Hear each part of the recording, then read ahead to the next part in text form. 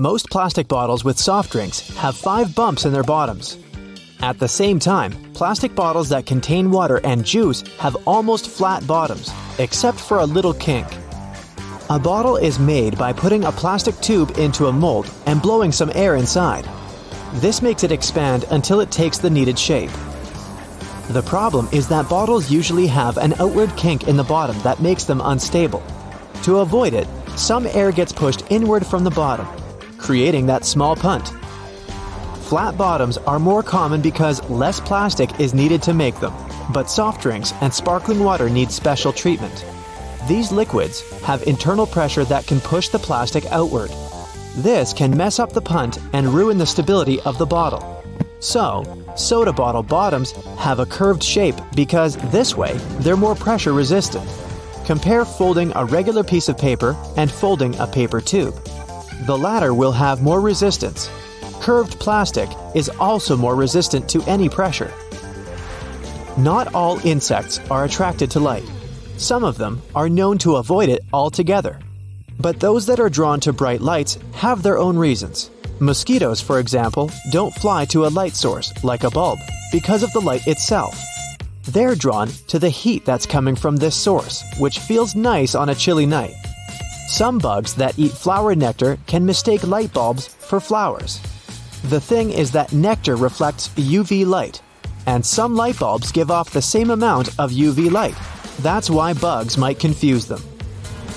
Most cell phones that take high-quality photos have several cameras. Each of them serves its own purpose. One lens is typically used for close-up shots, helping make details sharper. The problem is that it's not good enough to capture things in motion, so a cell phone often has another lens for this purpose. All the cameras of a cell phone have to work together. Otherwise, their individual flaws won't let the gadget deliver the best result. Many plugs, like headphone jacks that you put in your devices, have little plastic rings on them.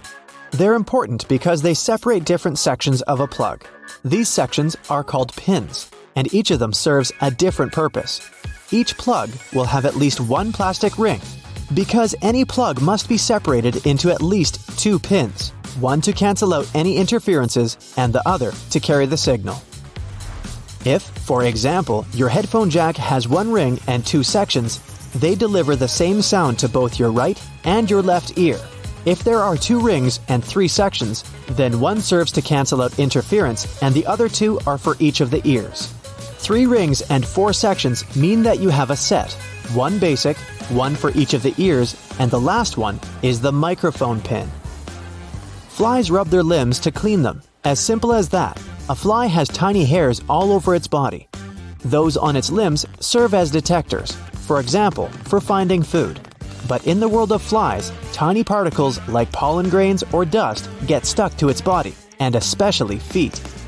So, the fly just rubs them every time it gets a chance to clean off this stuff. Another thing about flies is that they're really fast. Try to catch a fly, and you'll fail dozens of times. To a fly, humans are sloths. That's because these insects see the world in slow-mo in comparison to us. Different species have a different perception of speed. The speed at which the world around you moves will be twice faster for a turtle, and it will be 4 times as slow for a fly. Play a video at 0.25 speed and imagine someone approaching you that slowly. Well, that's how a fly sees you. So yes, the insect has enough time to escape. Tennis balls are yellow for a reason. At first, they used to be black or white, depending on the color of the court. Only in 1972, the International Tennis Federation made it a rule to use the yellow balls we know today. All because this greenish-yellow hue is the most visible to the human eye. Plus, viewers watching tennis on TV can see such balls better. This color is also called optic yellow.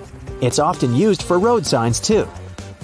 School buses are yellow for a similar reason, to make them catch the eye. The yellow color is, surprisingly, more visible than, let's say, red. You're more likely to notice it in the dark and on a rainy or foggy day. The color of the bus isn't actually yellow. It contains a bit of orange. The official name of this shade is National School Bus Glossy Yellow. The reason why a basketball is orange is connected with visibility too. Before the 1950s, basketballs were brown. A coach of one university team decided that the ball was too difficult to see for both players and the fans. So he started working with one company on developing a more visible ball. They made it orange. An orange basketball was first used in a game in 1958. Everyone liked it so much that it was decided to keep this color. A soccer ball was designed to be visible on a black and white TV screen. Back then, painting a soccer ball any other color didn't make any sense. Black and white created the necessary contrast, and people watching TV could spot the ball more easily. Now we have a color television, but no one has cared enough yet to change anything. I guess we're perfectly fine with the white and black soccer ball. In the past, most airplanes were painted chrome or not painted at all. Now, most aircraft are white. Colors absorb light. If you go out dressed in black on a hot day, your clothes will absorb it, and you're likely to start sweating. But the white color reflects light. If you paint an airplane white, it'll heat up the least and will less likely be damaged by solar radiation. Also, any other color would fade over time because of the constant exposure to sunlight. White airplanes remain pretty for a much longer time. Also, the white color allows to spot any damage on the aircraft's body more easily. Red, yellow, green. Why are these traffic light colors? Even in our daily lives, red is strongly associated with stop, and green is associated with go. The red color has the longest wavelength. It means it can be seen from a greater distance than any other color. For this reason, it's been used for ages as the warning color. Take traffic lights for trains, for example. In the past, green was chosen to mean caution, and the go color was white. It wasn't the best choice though, because, for example, stars at night or any other white lights were often mistaken for the white go light. In the end, it was decided to change the go color to green and the caution color to yellow. All these colors were easily distinguishable from one another and also from the rest. The road traffic lights follow the same pattern: red, yellow, and green, except for Japan. Instead of green, they use blue. Since ancient times, the Japanese language has only had words for 4 basic colors: white, black, red, and blue. Anything that was green was called blue. By the way, in the modern language, Japanese people do have the word for green. But even the word for bamboo, which seems green to the rest of the world, means blue bamboos in Japanese. When traffic lights appeared, they were green, like in the rest of the world. But the official documents still describe the color as blue.